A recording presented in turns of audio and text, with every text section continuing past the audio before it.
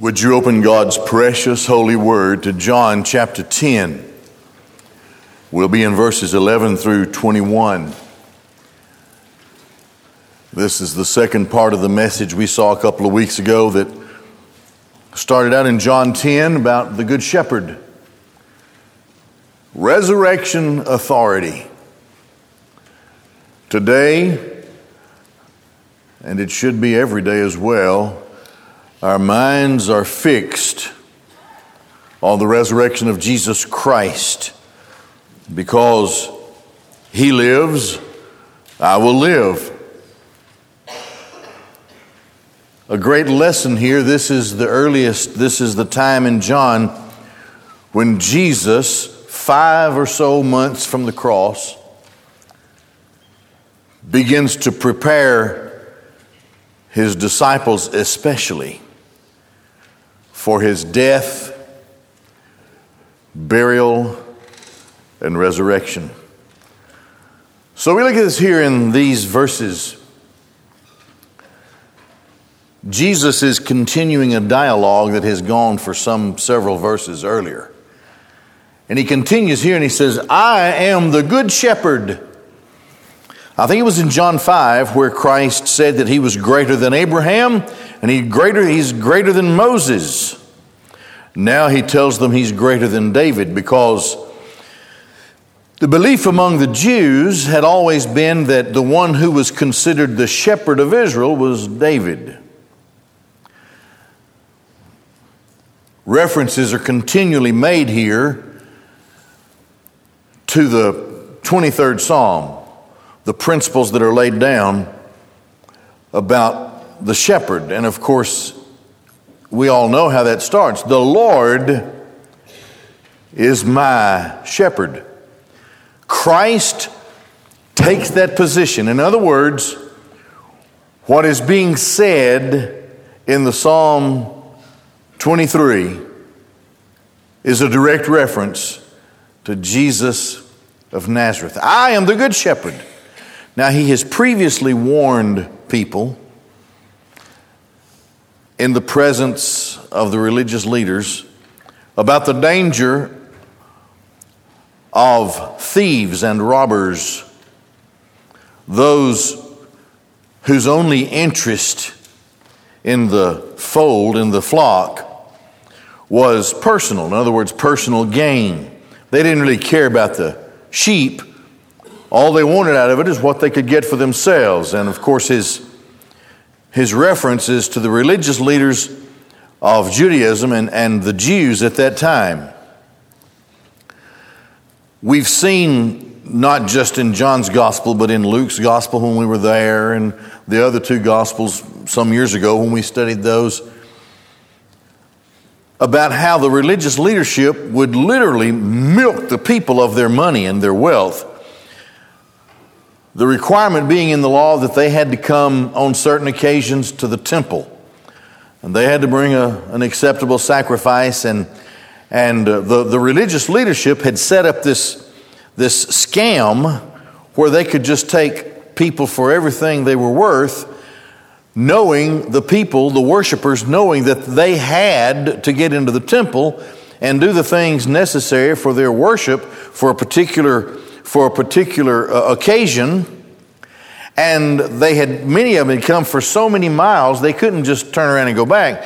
And they would have to give temple tax. They would have to pay another fee for a, quote, acceptable sacrifice, close quote, because the MO was that those who were in charge of the priests who were in charge of examining the sacrifices that had been brought would declare them unacceptable.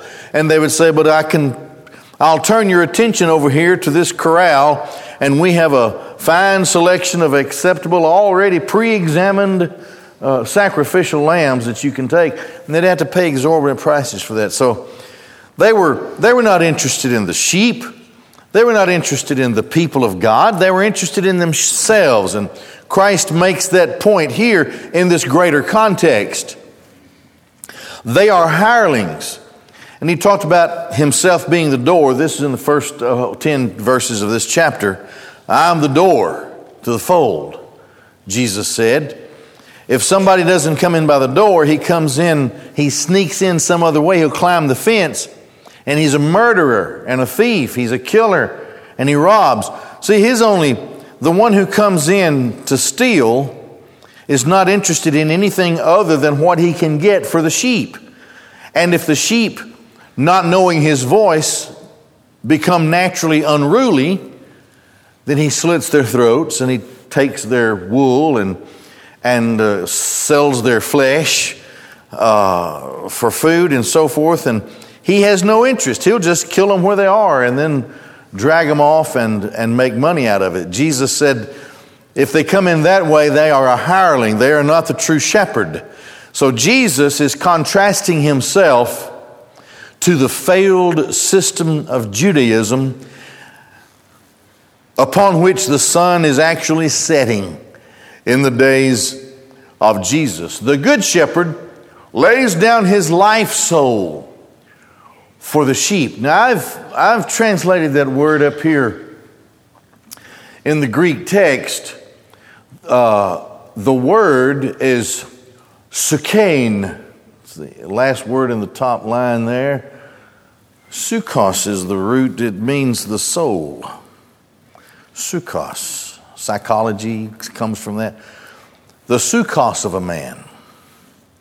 We have sarx, we have flesh, we have pneuma, we have spirit, and we have sukos, we have a soul. The soul came into existence in the creation of man when flesh met spirit. God spirited man. God breathed into his nostrils, and the word ruach, the word means he gave him of his spirit. And when those two came together, another thing of man was formed, the soul of man. It is the essence of who you are. It's where the power of the breath of God to give us life meets the old dead clay, and then this self-existence begins, this self-awareness, all of who we are. The existence, our self-awareness and our recognition of self. It is the seat of emotion, of course, self-awareness. It is the driving force of who we really are, the soul of man. So there's two other words for life. Maybe your Bible translates that word life. I've translated it life soul because of the word sukein. And there are two other words in the Greek, bios, which is biological life. Biology comes from that word. And zoe is another Greek word that refers to life in general, the study of life, zoology, the life in general. But that all has to do with physical life. Here, however, sukein, which comes from sukos, means the real me. Christ says, the good shepherd lays down his life soul for the sheep. It wasn't just his flesh and his sinless blood that he offered on the cross that projected itself into the lives of believers, those of us who are in Christ, that saved us. It was the essence of Christ himself. It was the reality of who he really is. Now, he was sinless. He had no sin. He had never experienced the conviction of sin. Have you ever done something wrong and felt badly about it? I have. Just the other night at a baseball game.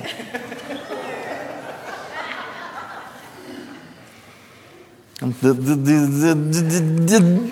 umpire was still wrong, and I don't care. But in great moment of flesh, I stood up with my face red, tears welling up in my eyes, and I yelled at him. My heart was in my throat. It was... I was ready for action. Let me tell you, the best thing... That doesn't happen to me very often, but sometimes it does. And if you're ever in the presence, what you need to do is gently touch me and say, Brother Owens, let's pray.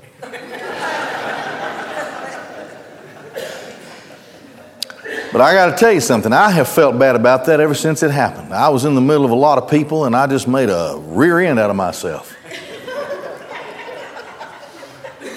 Clearly, the ball hit the line down the first base line.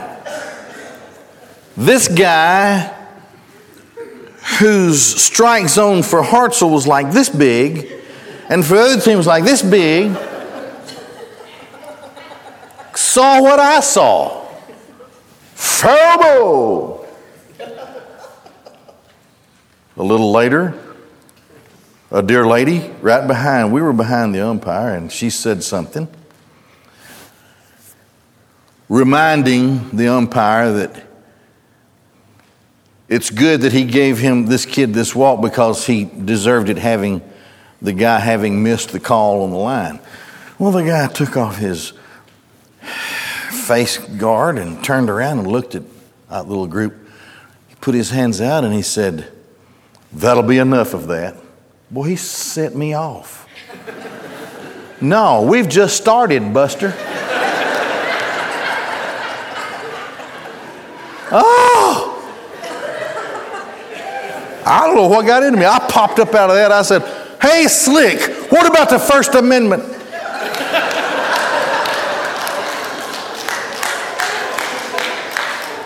He acted like he didn't hear me. Whew. Now, I said all that to say this. I'm still repenting, and I still feel bad.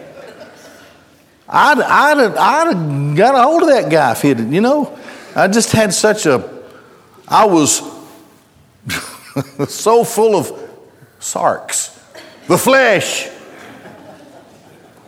and it made me feel bad. Everybody else got a laugh out of it when I was there, see? Which made me feel even worse. It's bad enough to know that you've done something wrong, but then to know that everybody knows that you made a fool out of yourself, that's even worse. So, here's the point to tie it into the message. That's not the only thing I've ever done that I felt bad about. There's a whole bunch of that kind of stuff all the way through my life, even worse. Yours too. Every single piece of it, Christ took upon himself. To know that he didn't just feel that bad like I've been feeling ever since that game, but you put it together with all of those who belong to Christ since the beginning of the elect of God. You put it all on Christ. And Christ says, here's what the Good Shepherd does. He doesn't just bleed for you. He gives himself. He'll take every conviction of sin, everything that's wrong with you, he'll take it on himself. And he'll kill it there. You know what? I have repented and asked for forgiveness. But I have this assurance that I will not have to pay for that sin. He already did. And he knew that it was coming. Oh, man, you know what the Calvinist said when he fell down a flight of stairs?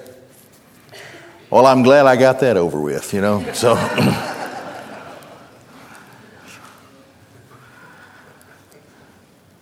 looking back on how he has forgiven that sin, I'm glad I got that one over with. Because he gave his life soul. He gave everything of who he is. Can you understand that? Every bad feeling I've ever had, and you multiply that by every believer who ever has been or ever will be, and it was all laid on Christ. God the Father looked down upon Christ on the cross and he said, that thing is sin. And he turned away. Eli, Eli, lama sabachthani, cried Christ. To quote the psalm, my God, why have you forsaken me? Because the Father loved him and loved me, and because Christ didn't forsake me. That's why. The good shepherd lays down his life soul for the sheep. Paul puts it this way in 2 Corinthians. He who knew no sin was made to be sin in our behalf, so that we might become the righteousness of God in him. Being in Christ means that I'm forgiven. I'm not perfect, but I'm forgiven. I'm covered. I'm covered forever. And we'll see more about what this means as we go through this passage of Scripture. The hired servant will never do that. The guy who's there for himself. There are even preacher type folks who they want to swell with themselves. You know, they just want to be filled with all kinds of personal pride and glory. And they want to extract money from people and glory and praise from people and this kind of thing. That's the hired servant. But the hired servant, not being the shepherd and not the owner of the sheep, sees the wolf coming and leaves the sheep, runs away. And the wolf snatches and scatters them. Because he's a hired servant and he is not personally concerned about the sheep. The difference between the good shepherd, the true shepherd, the real shepherd, and the hireling. The one whose voice the sheep will not follow. They will not follow a stranger. And so it is with those of us who are born again in Christ. The Holy Spirit deposits himself into our lives, and he gives us this discernment. We understand that Christ does these things for us, and he will not run away, nor will he forsake us. And thus we can recognize the hireling, the false shepherd, when he comes around. I am the good shepherd. Second point here. And I know my own, and I'm known by mine. As the Father knows me, I also know the Father. Now in the context, here's what he's saying. As close as the Father and the Son are and know each other. This is the triune. This is part of the Trinity, part of the Godhead. One God in three persons. They intimately know each other in all of eternity with a bond that is beyond imagination for a human. And yet he says, you know what? I know my own sheep just as well as the Father knows me. And they know me. John 6, you remember? All that the Father gives to me will come to me, Christ said. And the one who comes to me, I will never, ever cast out. And then on down in that chapter he says, but I will raise him up at the last day, and this is the will of my Father who sent me. The will of the Father, that the Son would never lose not a single one of his. We are cantankerous. We are prone to wander. We're idiots because the shepherd has to lead us away from rushing water, has to lead us into green pastures and to calm still water. You know, sheep have a natural fear of the sound of rushing water. And it scares them. It runs them off and all. Because if he gets too deep, his wool will soak up the water and he'll just stand there, overburdened with weight, the water having come up into his wool, and then he'll die. He'll drown in a very shallow part of water. So he has this natural fear, and the shepherd looks out after him like that. He looks out after me the same way. We're prone to wander, and he'll leave the 99 and go for the one who has wandered away until he finds his own. I will not lose a one, Christ said in John 6. I am the good shepherd, he says in John 10. Just like the Father knows me. You know, the book of Hebrews, we've talked about this many times, but it is essential. Before the foundation of the world, the Bible teaches us, it's one of the teachings is in Hebrews, that the Father and the Son entered into a covenant. And the Father gave to the Son those whom the Bible calls the elect. I don't know who all they are.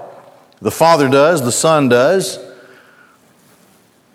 And the deal was that the Son gladly accepted the gift from the Father, and He would even die to ransom them if they were ever threatened with kidnap.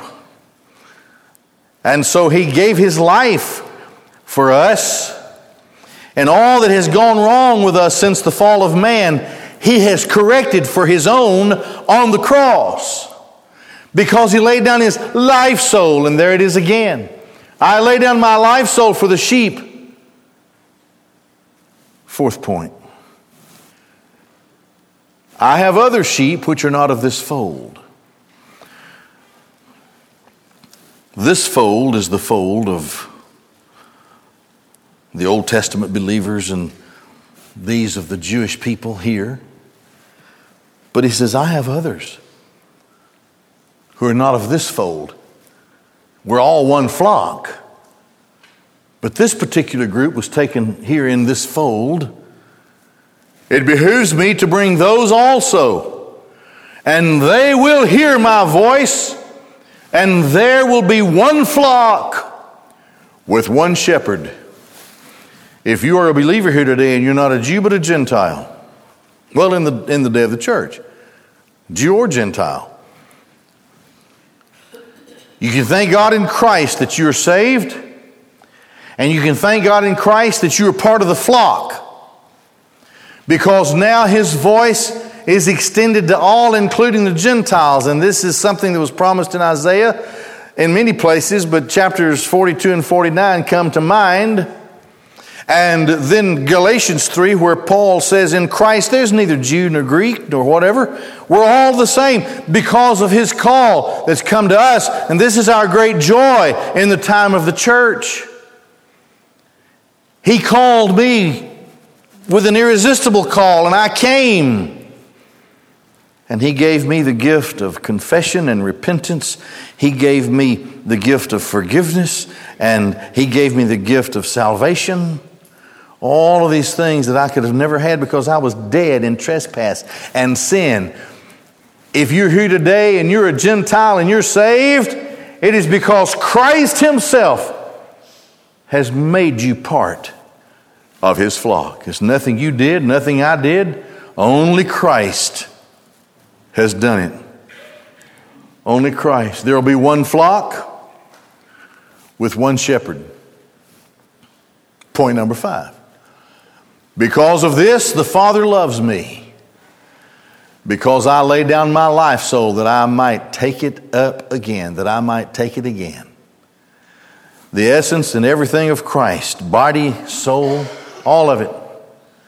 I'll lay it down and I'll take it up again. The Father loves me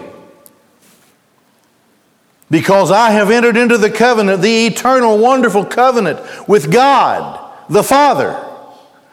The Father and the Son have come together, and the Father loves Him because of this. Because I lay down my life so that I might take it again. No one takes it from me. I told you last time, well, a couple of weeks ago, how, and we'll see it later in John's Gospel, how they came to arrest Christ. And there were at least 1,000 of them to come to arrest Him. They didn't know what kind of rebellion they might face, and so they overloaded the number of soldiers, including temple guards and Roman soldiers well armed and battle hardened, and Christ knocked them down with a thought. They all fell when Jesus said, I am He. No one takes my life from me, but I lay it down of myself. This is planned from before the foundation of the world. I have authority to lay it down, and I have authority to take it again. Resurrection authority. Now let's go back and think of what we just have looked at in this passage. Christ has brought us into his flock. The life of the flock, the lives of the sheep, depend upon the life of the shepherd. If the shepherd dies, the flock will die. They won't follow another, and they can't follow a dead man. Our shepherd has authority to do whatever he has to do to bring us to himself and to take the sinful person that we are into the grave and leave it there and bring us out with him in resurrection power. He has this authority. Romans chapter 8 says, the same Spirit that raised up Christ from the dead will raise up those of us who are in Christ. Same thing will happen for us. Why? Because of the authority, the resurrection authority of the shepherd. We follow the shepherd. He calls himself the good shepherd. I have authority to take it up again. I received this commandment from my Father. The obedience of the Son to the Father. So the promise, the great promise is, for those of us who are in Christ, we are part of what the Bible calls the first resurrection. The resurrection to life. We should have no fear of death. Our shepherd leads the way, the valley of death, the Valley Kelt it's called in the old land. Narrow, spooky place where there was danger, but the shepherd had to take his sheep. It was the shortest way.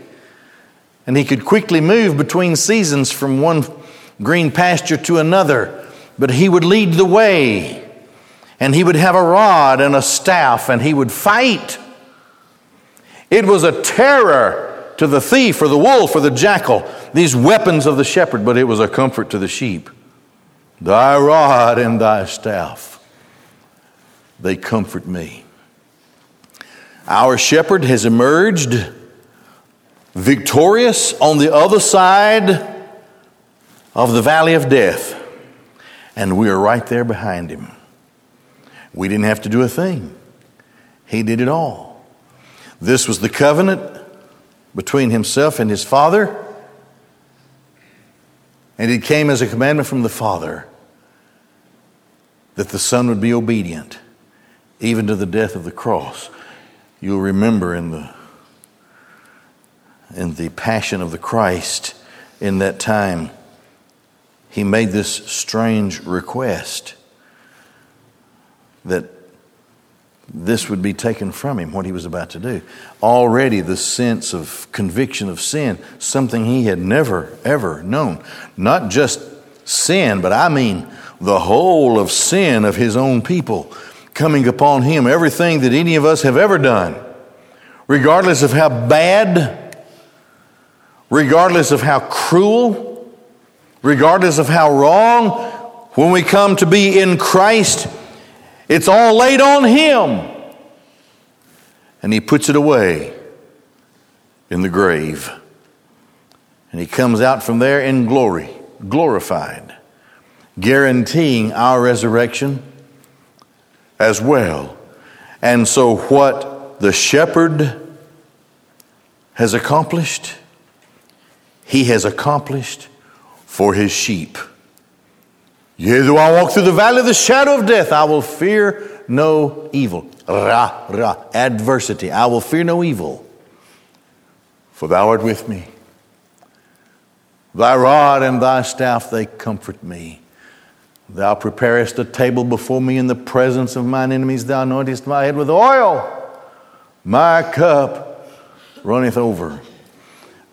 In the first 10 verses, Christ said, I am the door. You can't come in to the fold except through the door. What Christ is saying, it was a shepherd kind of instruction where The shepherd will care for, he knows them by name. We talked about that last time we were in this chapter. Shepherds had this practice of naming their sheep. And he would examine every one of them as they came through the door, one by one, to see if anything was wrong, what he needed to do, so that they might be restored, that he might help them. This is what he does for you and me. He is the door. And we will come through on the other side, and we have our part in the first resurrection. Paul writes to the Corinthians in 1 Corinthians 15, and he says, every man will be raised in his own order. Tachma. It's an interesting Greek word. It means in his own troop, in his own rank. Some have already been resurrected. Did you know that? The Bible talks about those whose graves were opened after Jesus came out, and Christ the first fruit. And then those who are his in their own order. Some of us will be raised up at the rapture of the church, at the close of the church age, still part of the first resurrection. In the Great Tribulation, in the time of the tribulation, the two witnesses will be killed and they'll be raised up. Their resurrection, still part of the first resurrection. All the way to the end of the tribulation. And then Daniel chapter 12 talks about the Old Testament saints and they'll be raised up. Still part of the first resurrection. Each man in his own order, in his own rank, in his own troop. I have authority to take it again. I received this commandment from my Father. So as surely as he has emerged on the other side of the grave, glorified, he gives to those who are his own the same thing. I have my part. You see, Paul writes it to the Colossians, and he writes, he says, God already sees us as having been raised up into the heavenlies. He already sees us that way. It is that sure of a thing. All because of what Christ has done for us. Again, there was a division among the Jews on account of these words. Now, many of them were saying he has a demon. He's insane. Why do you listen to him? Others were saying, how can these things be said by one who is possessed by a demon? Is a demon able to open the eyes of the blind? Of course, this is all in the context of Christ healing the blind man earlier. And people still spout off and fight. Jesus was this or Jesus was that. But unless and until he is your good shepherd, it's meaningless to you. Everything they said here was just useless. They were not making the announcement, the proclamation, the profession that they should have been making in their lives, because they kept arguing that Jesus was something other than what he is. God the Son, who came to pay the price for his own, and who has guaranteed our resurrection by his own resurrection, and thus can freely promise us eternal life. Life into the ages of the ages of the ages. Would you bow your heads and close your eyes? Jesus Christ is the Son of God. He came into this world to save sinners. Perhaps you would come to Christ today. Perhaps God is calling you. Only you can know that. Maybe you're here, you're already a Christian, and God leads you to come and be a part of the family of Shiloh, where we try our best to love each other and to love Christ, to be disciples of Christ, to learn his word, that we might grow in Christ in this life and share Christ with others and fellowship with each other. And as far as it's possible within us, to be obedient to everything that he's taught us. If God calls you into that, you want to come and be a part of Shiloh, this invitation is open for you as well. As you exit this room, as you go out, you'll find a couple of rooms where there are deacons and wives standing in the doorway. And they wait to receive you and pray with you and discuss with you about what God wants in your life. You can settle those matters today. Today. In Christ. For now, would you prayerfully stand all over this room?